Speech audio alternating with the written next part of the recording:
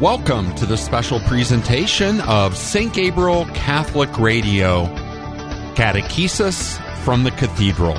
Join Father Adam Streitenberger on a tour of the Catechism of the Catholic Church.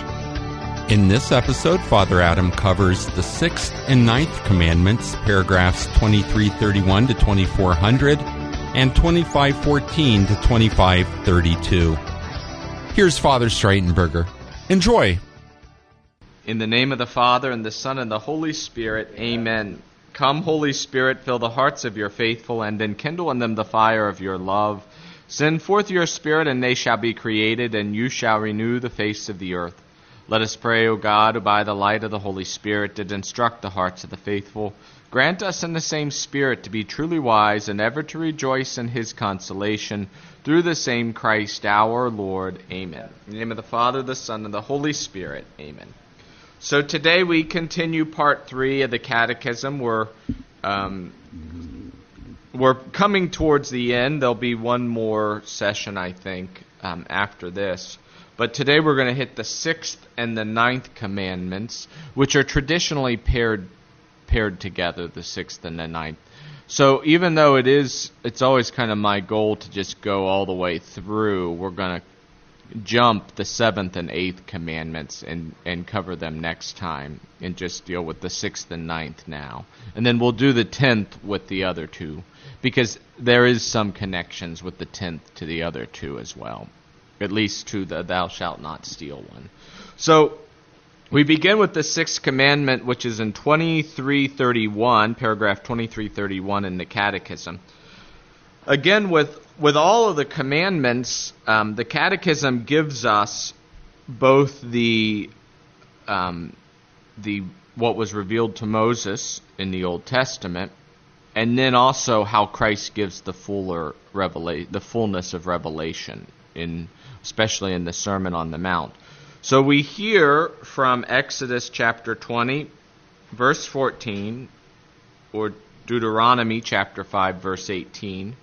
You shall not commit adultery. That's the 6th commandment.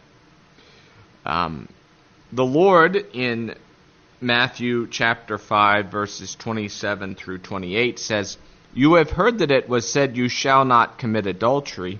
But I say to you that everyone who looks at a woman lustfully has already committed adultery with her in his heart. So the Lord gives us the fullness of revelation in his teaching. So the Catechism covers this kind of distinguishes this sacrament in 4 parts. The first part of this commandment deals with sort of the foundation for the commandment. That what is this protecting? And it's particularly protecting the dignity of human sexuality and the dignity of the human person as male and female. The second part is going to deal with chastity, and the Catechism is going to give us a really good, succinct definition of chastity, and then the violations thereof of chastity. The third part is going to look at marriage, especially the love of husband and wife, what that entails, the goods of marriage we traditionally talk about. And then the fourth part are offenses against the dignity of marriage. So this commandment governs essentially 2 things. First of all, the dignity of the sexual act.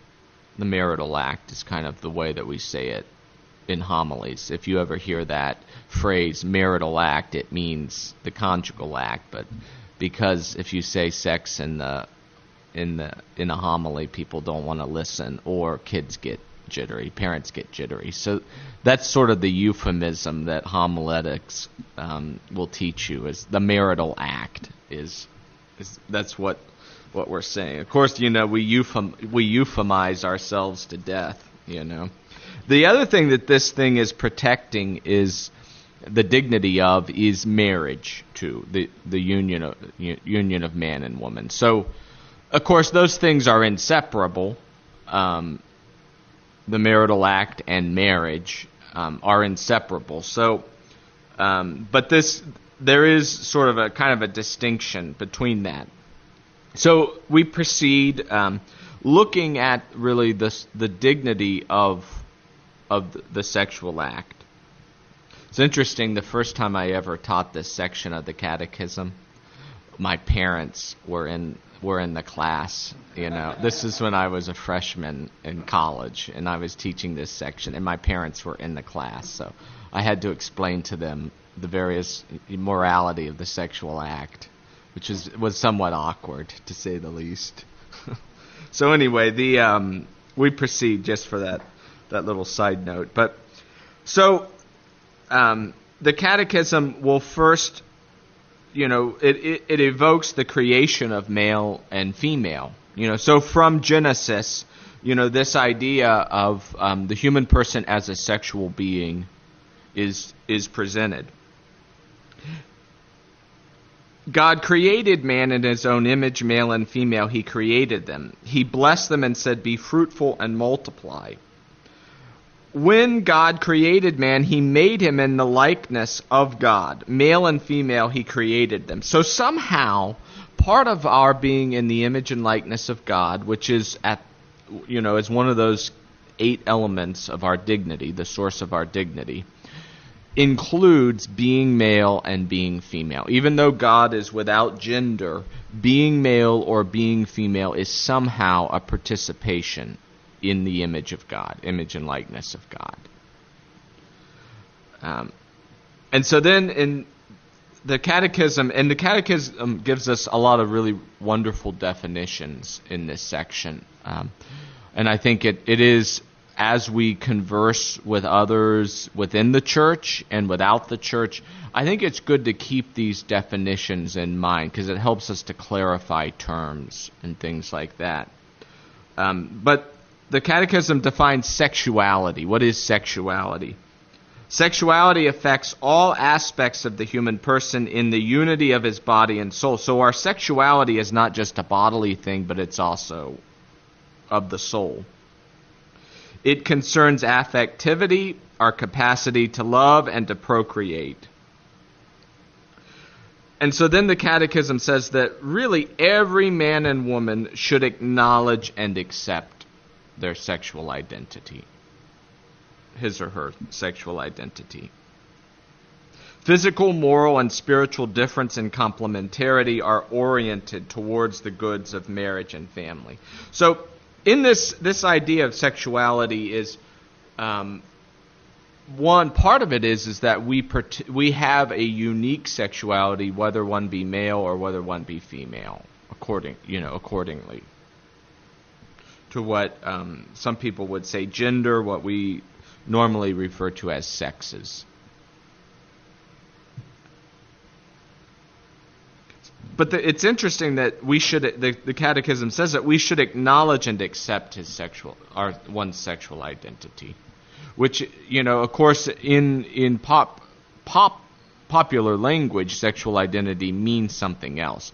Particularly in the Church's understanding and in the Catechism, sexual identity is what popular psychology might call gender, but of course now popular psychology has thousands of genders, so we can't even really use that. So a male sexuality versus a female sexuality.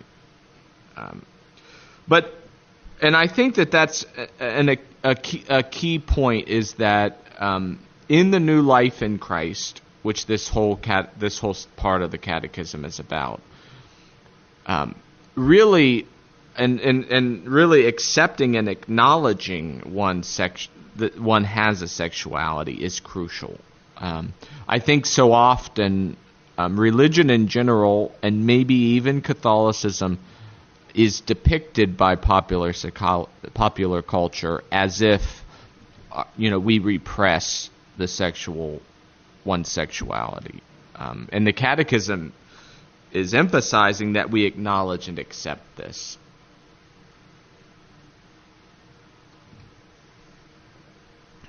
The Catechism then says in 2334 that male and female, in creating them, he creates them with equal personal dignity.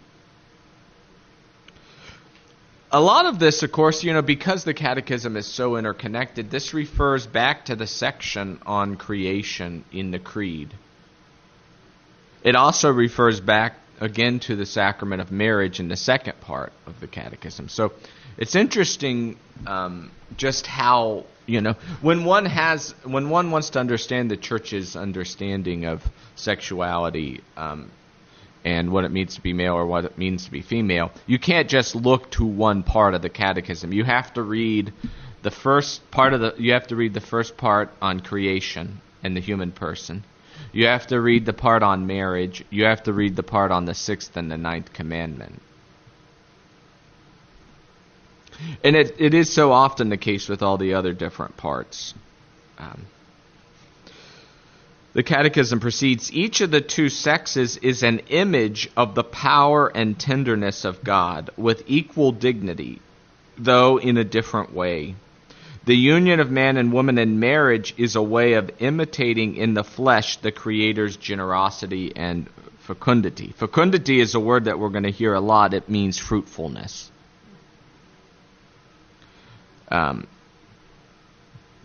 So I think what's really powerful in that is being a male or being a female, there's an equal dignity, but it's an equal dignity expressed in different ways. And it's a share in God's image of power and tenderness in different ways with equal dignity. The union of man and woman in marriage imitates, it is in a sense an image of, in the flesh, of God's own generosity and fruitfulness. So the thing that is distinctive about male and female, now I wouldn't read the Catechism as saying that male sexuality is power and female sexuality is tenderness. It's really a combination of both for each. So don't let us not read that as if power and tenderness are the distinguishing qualities of the two, but rather that whatever it means to be male, whatever it means to be female, is this sort of mixture of power and tenderness which points to God and how God operates in creation through his own almighty power, the act of creating, and then also the act of sustaining and loving that creation. Ultimately, I think what it leads us to is the source of, and not to go too in depth, but the thing that is distinctive about male sexuality and the thing that is distinct about female sexuality has something to do with the marital act itself.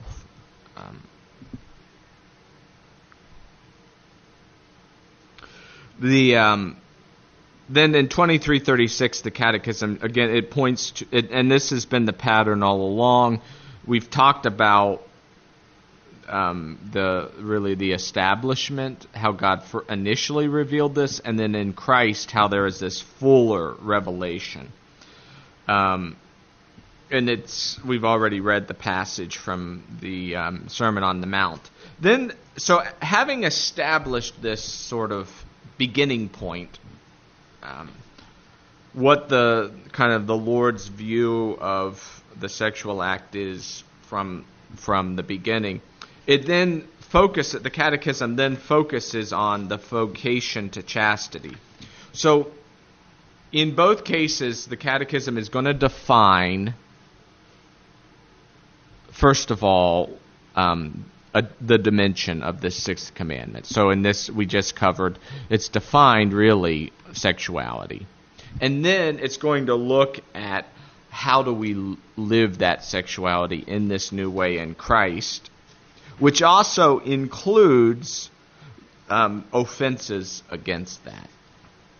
And then in the same way with marriage, we're going to look at God's kind of plan for marriage, and then how marriage is lived in this life in Christ, including the violations thereof. So the vocation of chastity, we get a definition of chastity. It means the successful integration of sexuality within the person and thus the inner unity of man in his bodily and spiritual being. So chastity is this much more general. We use it in so many different ways, but chastity in its primary meaning is the integration of one's sexuality within their whole self.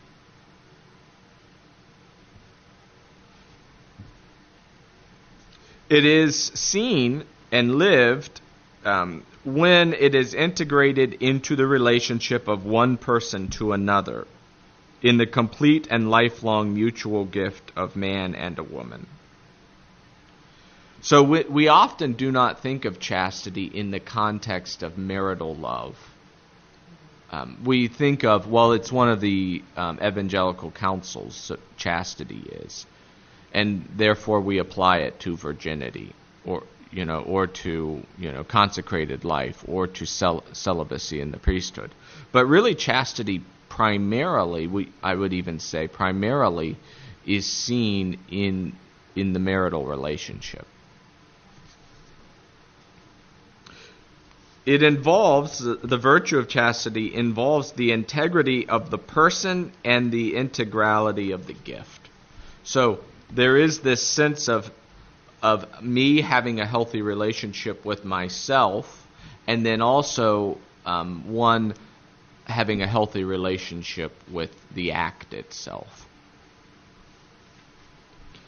So first it deals with the integrity of the person. So we can't really live chastity, regardless of our vocation, whether it's married life, priesthood, consecrated life, or whether one is in this temporary state of being single. One cannot live chastity unless they have the integrity of the person. The integrity of the powers of life and love placed in them, the Catechism will say, which means an avoidance of a double life and duplicity in speech. And then the Catechism goes on with some points of really how do we live this integrity, this personal integrity. Well, first of all, and it's interesting, all of these touch upon those first 8 articles that dealt with the dignity of the human person. So all of those 8 elements that we looked at that are kind of the foundation for our dignity, they're all to different degrees touched upon in this section. So if we want to have a personal integrity, this integrity of the person, the Catechism says, we have to be living the foundations of our dignity. So first of all, this integrity, it involves a training of our passions. The Catechism talks about an apprenticeship in self-mastery, which is a training in human freedom. And that's an interesting phrase, this apprenticeship in self-mastery. That's clear John Paul II language. So he uses that in the Theology of the Body. He uses it in this really important document called the Krakow document, which was, so John Paul II was on the Commission for Humanae Vitae to write that, to kind of advise Paul VI on that document, the encyclical Humanae Vitae, which was on contraception.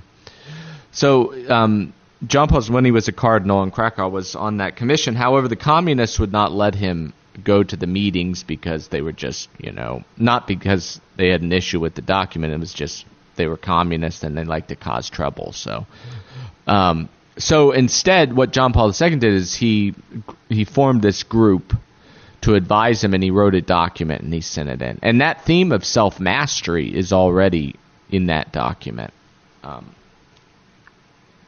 So this idea that we grow in a self-mastery and a training of how we exercise our freedom. So the proper use of our passions and kind of what I would say is respect for our passions. It's not a suppression of passions, but it's a training of passions, is part of our dignity.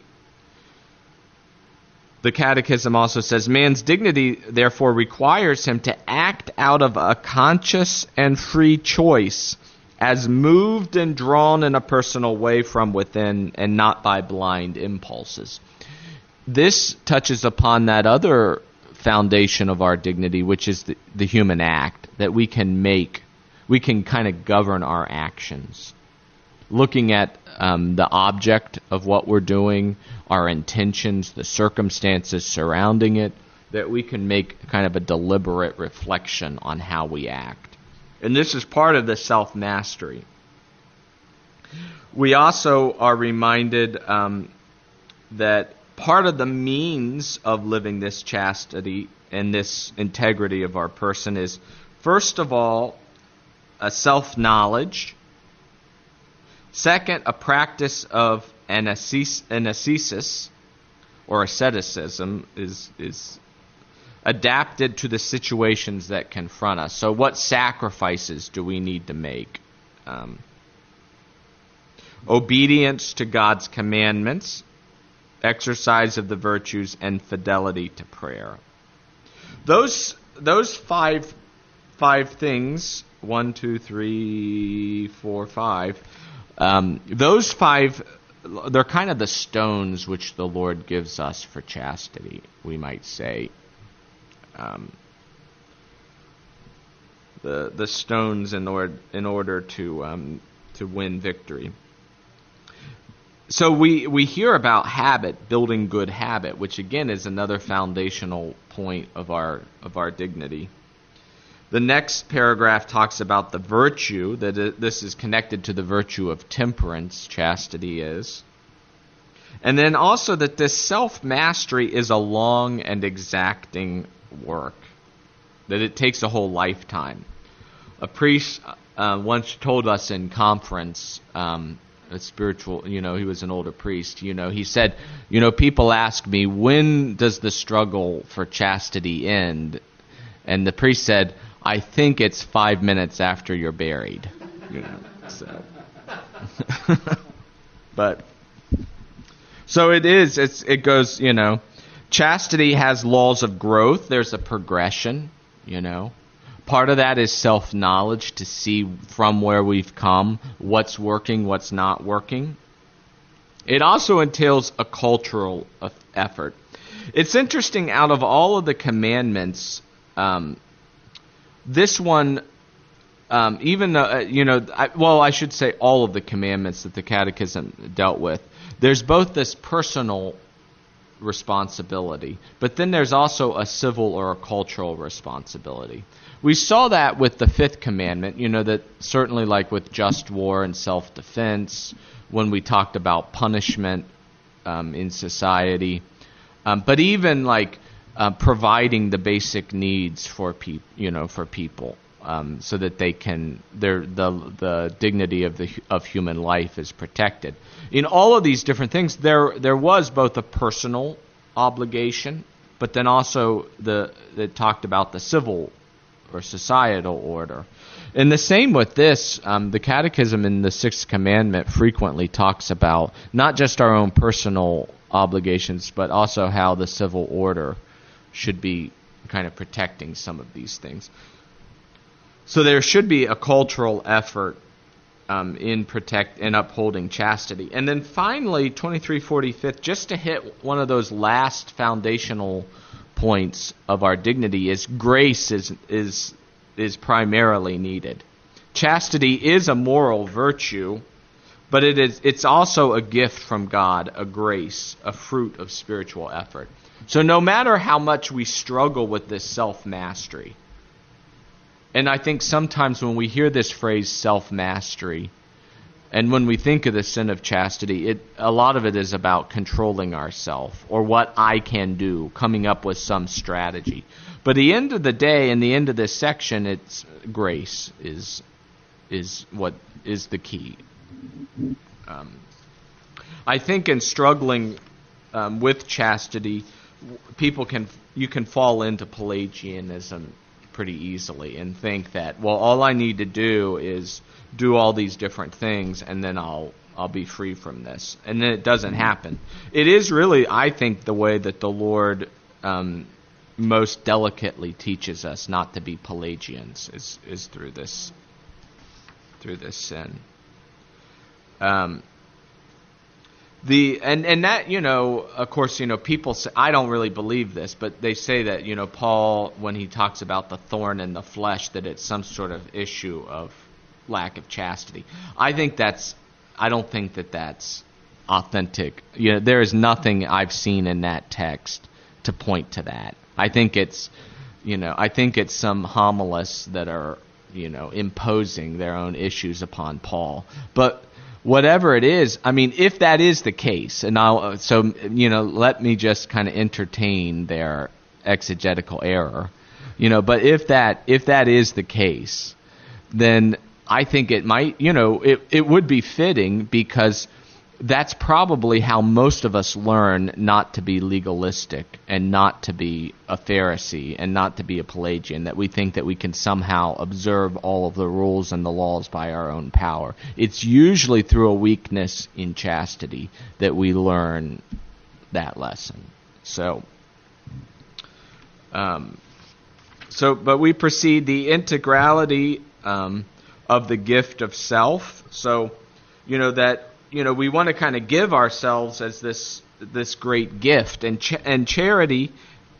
chastity rooted in charity, I should say, is the way that we do that. So the root of all the form of all virtues is charity. If we want to live chastity, we can say that the first, what we've just covered, is the strategy elements, which ultimately end in grace, but the strategy elements of how to grow in chastity. Now, we're also reminded that it's not just this strategy, but a new approach to living, because that's what the Lord gives us in the commandments. And that the virtue of chastity blossoms in friendship. Chastity is expressed notably in friendship with one's neighbor. Whether it develops between persons of the same or opposite sex, friendship represents a great good for all. It leads to spiritual communion. So I think really, friendship is so important in general, but it really is, I think, an important element in chastity. It reveals chastity, a chaste heart, if one's able to engage in healthy friendships, especially with the opposite sex. But also, I would say that chastity is built by friendships, and also friendships with the opposite sex. I think the tendency is, and maybe it's because we take marriage and the complementarity of sexes so seriously, that the relationship between man and woman is always kind of seen within a nuptial sense. And so therefore men can't interact with women and women can't interact with men without thinking about the possibility of marriage or having sex. But that's the problem. What we need to do is start first of all with the sense of friendship. Begin with friendship. And maybe, like this would be, I think, for single people, is, maybe based on this friendship, then there's the possibility of a nuptial connection. But it begins with friendship. And I think we begin so often with the nuptial notion that we forget the friendship notion. And we talk, everyone bemoans the sexual revolution, but we're all products of the sexual revolution. You can hate modernity, but you're still a person who lives in the modern age, who's been produced by modernity. Then there's various forms of chastity. The Catechism tells us all the baptized are called to chastity. People should cultivate it, chastity, in the way that is suited to their state of life. Married people are called to live conjugal chastity. Others practice chastity in continence, which is the refraining from the marital act, because you're not open to the marital act. You're not in a marriage. Those who are engaged to marry are called to live chastity incontinence. So wait, even though you are quite sure that this is the person that you're supposed to marry, so much so that they've put a ring on your finger and you're making the plans to walk down the aisle, that still does not mean you're married. Is what the Catechism is gently saying, is even if you know that this is the person you're supposed to be married, which is probably, if that's the problem, then I think engagement should be a whole lot shorter, but I have a whole lot of different thoughts on these things. So let's proceed. Then the Catechism talks about offenses against chastity, which is an important section. What's interesting is the word grave is used quite a bit in this section. And it's, we've talked about this before, the parvati of matter, which is this phrase meaning that there's light matter and there's grave matter. Almost in all cases, a violation of the sixth commandment is grave matter. So, first, lust, which is defined as a disordered desire for or inordinate enjoyment of sexual pleasure. Sexual pleasure is morally disordered when sought for itself, isolated from its procreative and unitive purposes. And I think the key is the unitive and procreative purposes of marriage.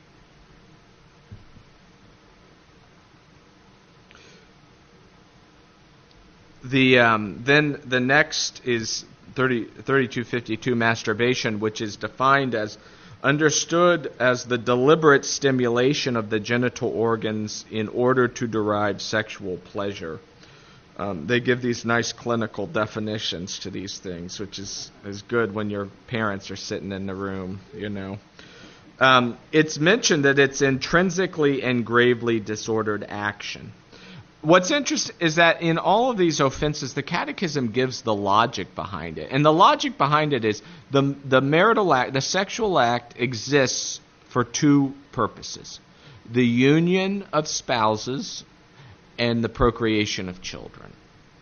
And and it's not just the sexual act, but sexual pleasure which surrounds the act and one's sexuality.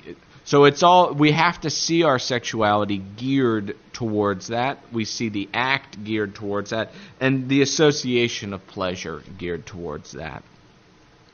The sexual relationship which is demanded by the moral order and in which the total meeting of mutual self-giving and human procreation in the context of true love is achieved. That's the Catechism's explanation of sexual pleasure, that it's really there to reinforce the mutual self-giving and the good of procreation. But the Catechism it's not a numbered paragraph, it's a second part of this paragraph on masturbation, which talks about 5 conditions that might reduce one's responsibility. If you remember, they use the word culpability here. The idea of it is grave matter regardless. It's grave matter. But there may be an issue of responsibility. And so the 5 elements, first of all, is affective immaturity. So is this, some juvenile, Second is force of acquired habit. Now, of course, habits begin with initial acts that one is responsible for. Second, conditions of anxiety. So there are certain, and that's not just, I worry and therefore, but there are certain anxiety disorders that are probably behind this. Other psychological or social factors that can lessen, we're told, or even reduce to a minimum the moral culpability. The next is the next kind of offense against chastity is fornication, which is defined as the carnal union between an unmarried man and an unmarried woman. Again, it's mentioned as gravely contrary to the dignity of the persons and human sexuality, because it's not ordered towards the good of spouses. These two are not spouses, so that full unity is not there. It's also generally, and probably almost universally, also contrary to the generation and education of children, which the Catechism will talk about later, ought to happen within the marital act, within the marital union. Children have a right to be born of to be conceived and born of a marital act and marital union, within a marital union. Pornography, which is defined as consists in removing real or simulated sexual acts from the intimacy of the partners in order to display them deliberately to third parties. It offends chastity because it perverts the conjugal act, the intimate giving of spouses to each other. It immerses, and I think another issue, it immerses all who are involved in the illusion of a fantasy world. And the Catechism says it's a grave offense, again, grave matter. But I think this idea of illusion of a fantasy world, so that one's not really living in reality, which I think is a good antidote to the sins of unchastity in general, is live in what the reality. The reality is that these acts are meant between someone that you're married with and that's going to be open to having children. It does do grave injury to the participants, and I think that's another thing to keep in mind is, there's we would almost say like the sex trafficking trade is very much connected to the porn industry. And the very next paragraph deals with prostitution. Prostitution is gravely sinful both for those who pay for it and those who participate in it. It's a social scourge. It usually involves women, but can with men, children, and adolescents. It is always gravely sinful. And then rape is also 2356 mentioned. Then the Catechism spends 3 paragraphs on homosexuality. So first of all, it defines homosexuality to relations between men or between women who experience an exclusive or predominant sexual attraction toward persons of the same sex. A couple important points, and I think in these 3 paragraphs, 2357 through 2359, it's worth reading, rereading, and you really kind of have to break it down into parts. So as we do that, first of all, it has taken a great variety of forms throughout the centuries and in different cultures. The Catechism doesn't deny that homosexuality has been present in different cultures and in different ages. The argument of cultural relativism, or that animals do this, or that different cultures have always done this, does not mean that it's acceptable. Prostitution has been present in every culture, every human culture. That doesn't mean it's acceptable. So then the next point, which I think is very important. Its psychological genesis remains largely unexplained. So we can't reduce homosexuality to just a choice and say, well, this is something they choose. It really is a complex mystery why people have this, a same-sex attraction. Same-sex attraction is normally the way that we express it because, one, it's non-judgmental, but two, it doesn't root this orientation as their identity, which is, I think, is a crucial thing, because we don't want to identify ourselves by one particular point, and certainly, other than maybe being a child of the Father by baptism. Basing itself on sacred scripture, which presents homosexual acts as a grave depravity, the tradition has always declared that homosexual acts are intrinsically disordered. So homosexual acts are always intrinsically. This is what Revelation has given us. It has been revealed. Why? Well, they're contrary to the natural law because of two things. First of all, they keep one from the union that comes about from the complementarity of sexes. So the unity is lost. And second is that they are not open to the gift of life. So the two fundamental reasons for sexuality, sexual pleasure, and the sexual act, they cannot produce. So under no circumstances can they be approved, the Catechism says. In this phrase, intrinsically disordered, means that is an important phrase. So by the very definition of itself, of the act itself, intrinsically, so it's, what it is, it's disordered. It's not directed to where it should be going. So, the very act itself is misdirected.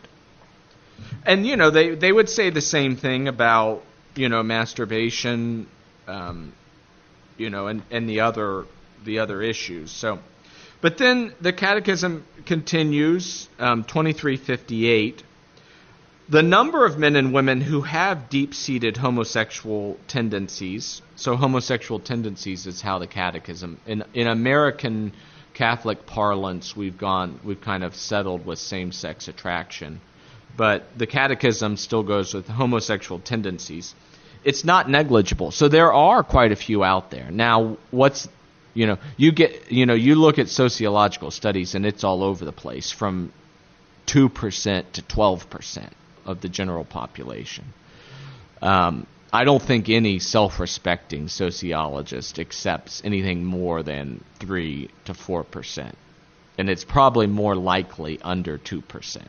But it's still a significant number of people, have this tendency, which again, we don't know we don't have a, even science has not produced a uniform theory as to why some have this and some don't have this. The inclination, which is objectively disordered. Now that line gets a lot of heat, probably more heat than or to use as the youth say, more shade. That phrase gets more shade than even perhaps the capital punishment paragraph. This inclination, which is objectively disordered, constitutes for most of them a trial.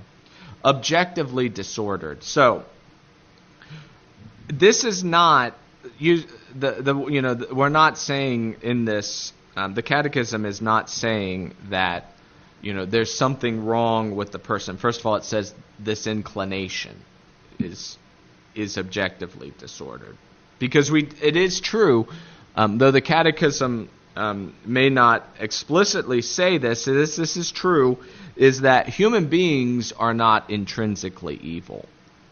Actions are intrinsically evil, but this inclination is objectively disordered, meaning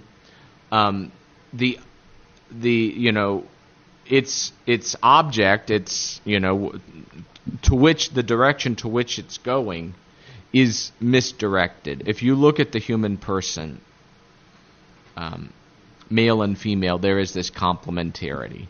We see it biologically, we see it physiologically, and then even from divine revelation, it is proposed to us, the complementarity of male and female. And so therefore, this inclination is not as it should be going. That's what this means. I think some people are looking, just because there's smoke doesn't mean there's a fire. Just because this is a strong phrase, it's not talking about the persons in themselves. It's talking about the inclination.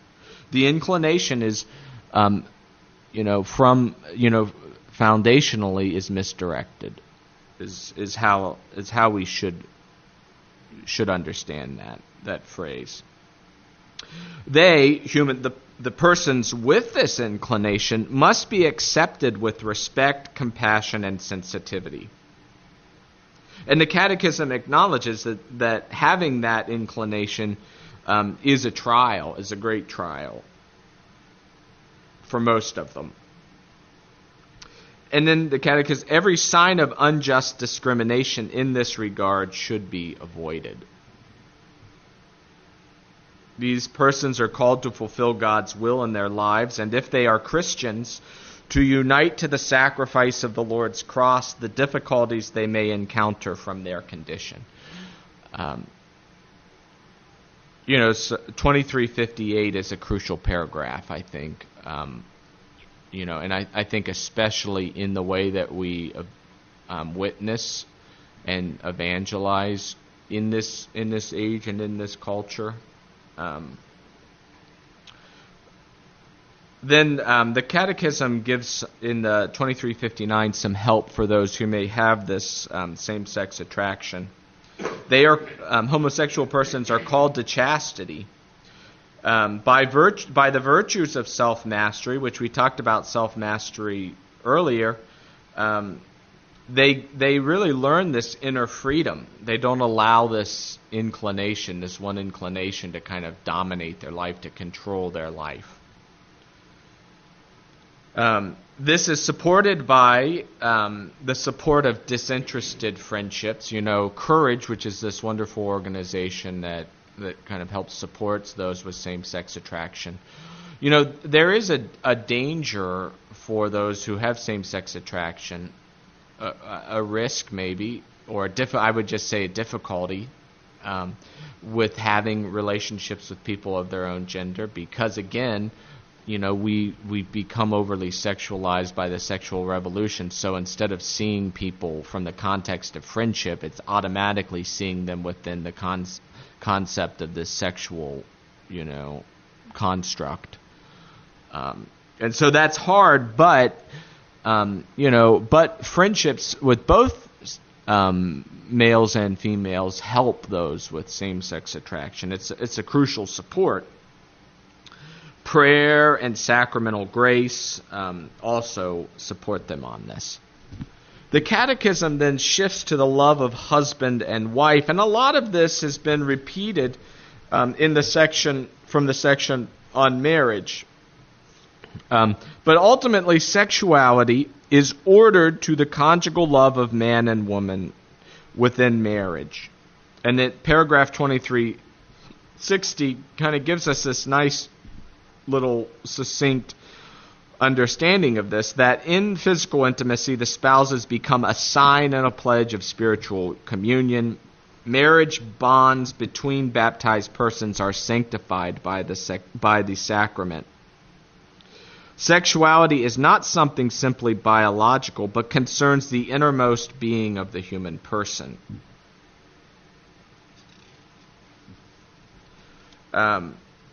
The marital act, or the acts in marriage, as the Catechism will say, by which the intimate and chaste union of the spouses takes place, are noble and honorable. The truly human performance of these acts fosters a self-giving. They signify and enrich the spouses in joy and gratitude. 2363 is probably the most important of that section, and it says the spouse's union achieves a twofold end of marriage. There's a twofold end of marriage. Sometimes we call these the goods of marriage. So the first is the good of the spouses themselves, sometimes called the good of unity, or the good of the mutual giving of the spouses. And then second is the transmission of life. These two meanings of values of marriage cannot be separated without altering the couple's spiritual life. You can't separate the unity and goods of the spouses from the transmission of life. They're both essential to the definition of the marital act. They're both the purpose for sexuality, sexual pleasure, and the sexual act. Thus, the conjugal love of man and woman stands under the twofold obligation of fidelity and fecundity, or fruitfulness. So then the Catechism talks about fidelity, and then it talks about the fruitfulness of marriage. I think, fidelity, it talks about fidelity in 2 paragraphs, and I don't think there's anything too difficult in those. The fecundity of marriage, or the fruitfulness of marriage, it does deal with in a little bit longer treatment.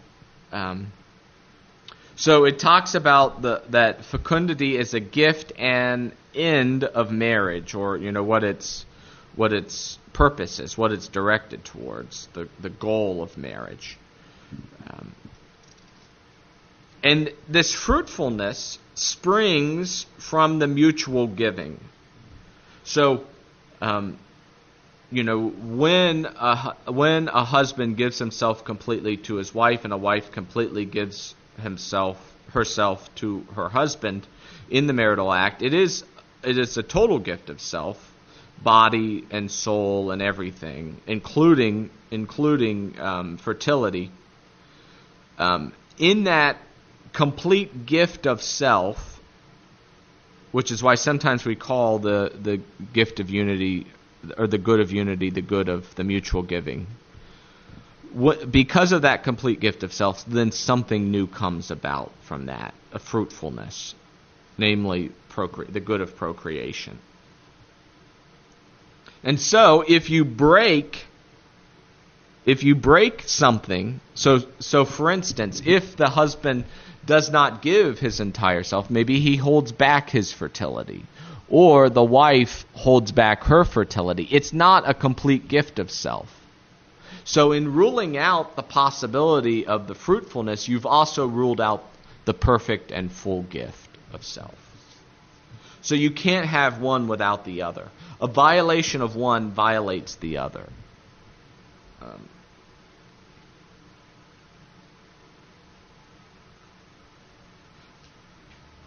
And even say, in the case where there's no full unity, a couple's not married, or whatever it might be. There may be the possibility of even mental infidelity within the marital act. There is, some moral theologians talk about that possibility. So even if a child is to come about, if there's not that complete giving of self, there's something wrong. That's why those two things, the complete giving of man and woman to each other, and the gift of life, the openness to life, openness to procreation, those two, if we can wrap our minds around those, you can explain all Catholic sexual morality from that. Because everything that is wrong, that is an offense, somehow violates those two things. It somehow separates. It makes defective one and then excludes the other. The Catechism then says that really this role is how man and woman uniquely cooperate in the creative power and fatherhood of God, the Catechism says. They cooperate with the love of God the Father.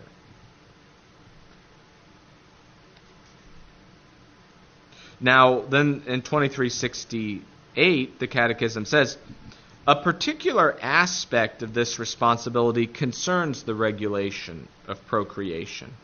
For just reasons, spouses may wish to space the birth of their children. So in this, in upholding this truth that the procreative, the fruitfulness, and the unity can't be separated. In upholding this, the Catechism doesn't say that parents can't regulate procreation, space out births. For just reasons, they may. And then it is their duty to make certain that their desire is not motivated by selfishness, but in conformity with the generosity appropriate to responsible parenthood. You know, because of the stresses, financial, emotional, mental, physical, whatever it might be, there may have to be a spacing out of children, you know, a regulation of procreation, it says. In fact, the Catechism quotes this. How it says, moreover, they should conform their behavior to the objective criteria. So if you are going to space out children, then it needs to follow the objective criteria of morality. And the Catechism, it's interesting, just to those who like to maybe dissent from the Church's teaching, the Catechism quotes the Second Vatican Council on this. This is not just from the Humanae Vitae. This is from Vatican II, from Gaudium et Spes. But it must be determined by objective criteria drawn from the nature of the person and his acts, criteria that respect the total meaning of mutual self-giving and human procreation in the context of true love. This is possible only if the virtue of married chastity is practiced with sincerity of heart, the Council says. One has to safeguard these two essential aspects. So for really morally evaluating the spacing out of procreation, you have to really keep in mind those two essential aspects, the procreative and the unitive. And then the Catechism proposes periodic continence, that is, the methods of birth regulation based on self-observation and the use of infertile periods, is in conformity with the objective criteria of morality. So, periodic continence upholds that spacing. Then the Catechism talks about, and so the use of every act which, whether in anticipation of the conjugal act or in its accomplishment or in the development of its natural consequences, proposes, whether as an end or as a means to render procreation impossible, is intrinsically evil. So anything done before, during, or after the act to stop procreation is intrinsically evil. So contraception is intrinsically evil. It's grave matter. Then the Catechism talks about the gift of children. Children should be seen as a gift. Scripture emphasizes this. And really, nothing should be done outside of the marital act, the act between a married man and his wife, in order to bring about life. So the Catechism talks about surrogate uteruses, sperm donation, especially if it's outside of the marriage. But even if it is inside the marriage, it is still intrinsically evil. Why? Because of the integrity of the sexual act and its connection to procreation, the marital act, and its but also that, children are gifts. They're not something that we're owed, the Catechism says. And that in cases of infertility, which is a heavy cross, the Catechism, points to, there's still spiritual fruitfulness and there's still adoption. There are still plenty of children in the world in need of loving parents. Offenses against the dignity of marriage include adultery and divorce. The Lord himself talks about in Matthew chapter 5, 31 through 32, 19, 3 through 9, Mark chapter 10, verse 9, Luke chapter 16, verse 18, and then Paul in 1 Corinthians 7, 10 through 11. Marriage is permanent. Between the baptized, a ratified and consummated marriage cannot be dissolved by any human power or for any reason other than death. However, separation may be permissible in legitimate areas, and civil divorce may be permissible in legitimate points, especially to protect the rights of children and parents. However, contracting a new union, even if it is recognized by civil law, adds to the gravity of the rupture. The remarried spouse is then in a situation of public and permanent adultery. And so, despite what people might think has happened in the last 10 years, divorce and remarriage is and always will be adultery. If one is still in a public marriage with another, even if it's divorced, unless otherwise decreed, we have to presume that you're still in that marriage. It can happen, though, that some spouses are innocent victims of a divorce decreed by civil law.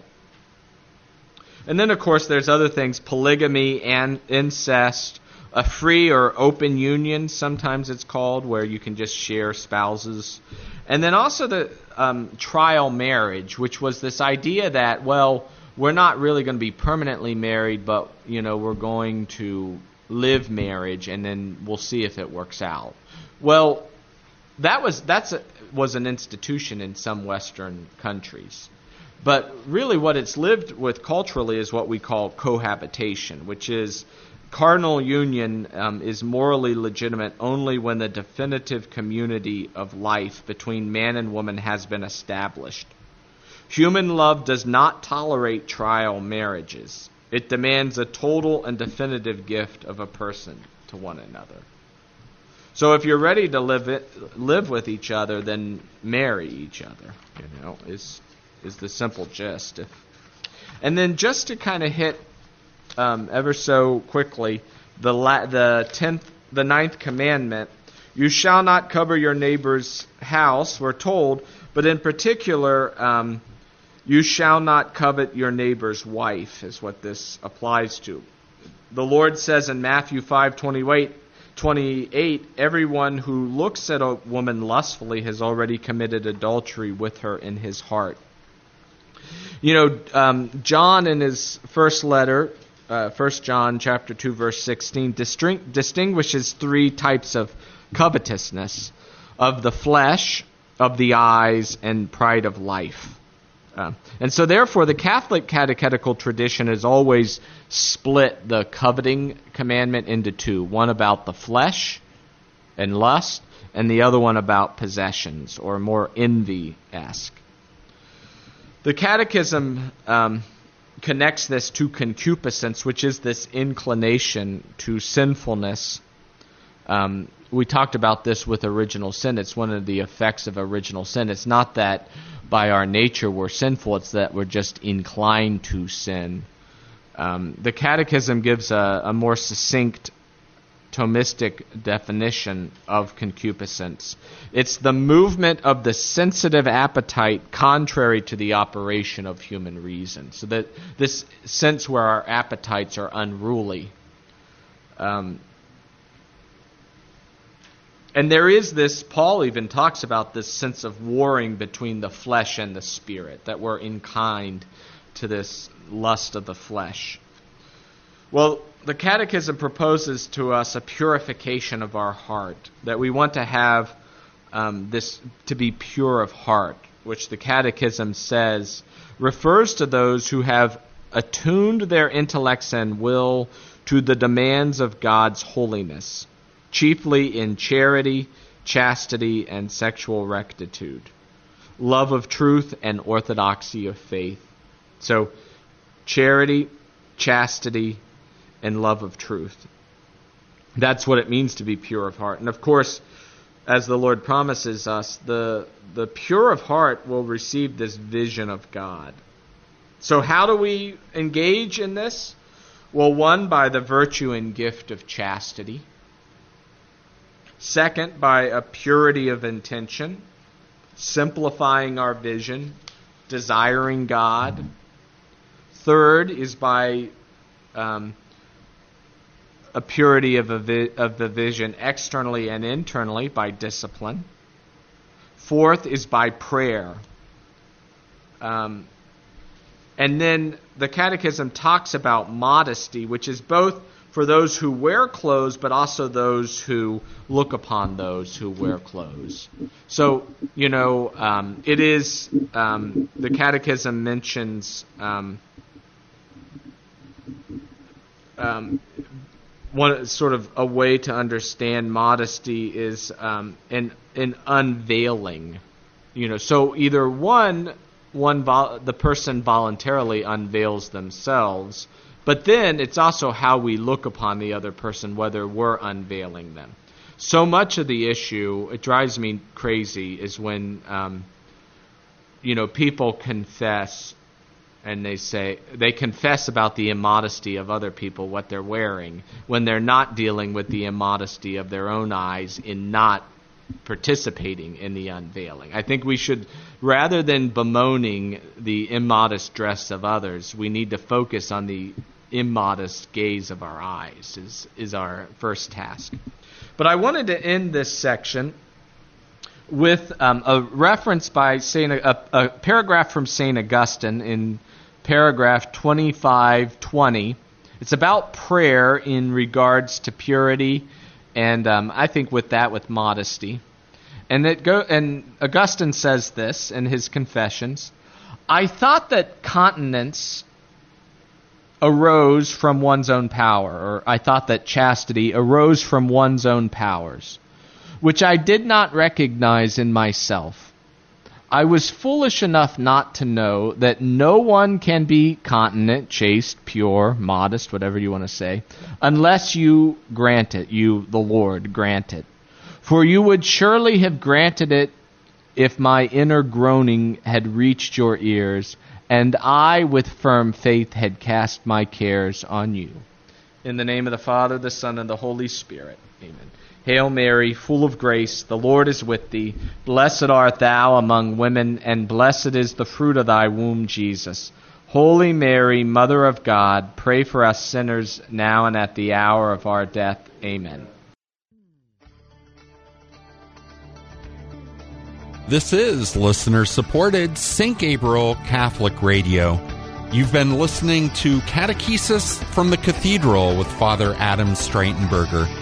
If you'd like to listen to this episode again, download it, or share it with a friend, please visit stgabrielradio.com, go to our audio archives, and look for Catechesis from the Cathedral. Thanks so much for joining us today. God bless, and have a great day.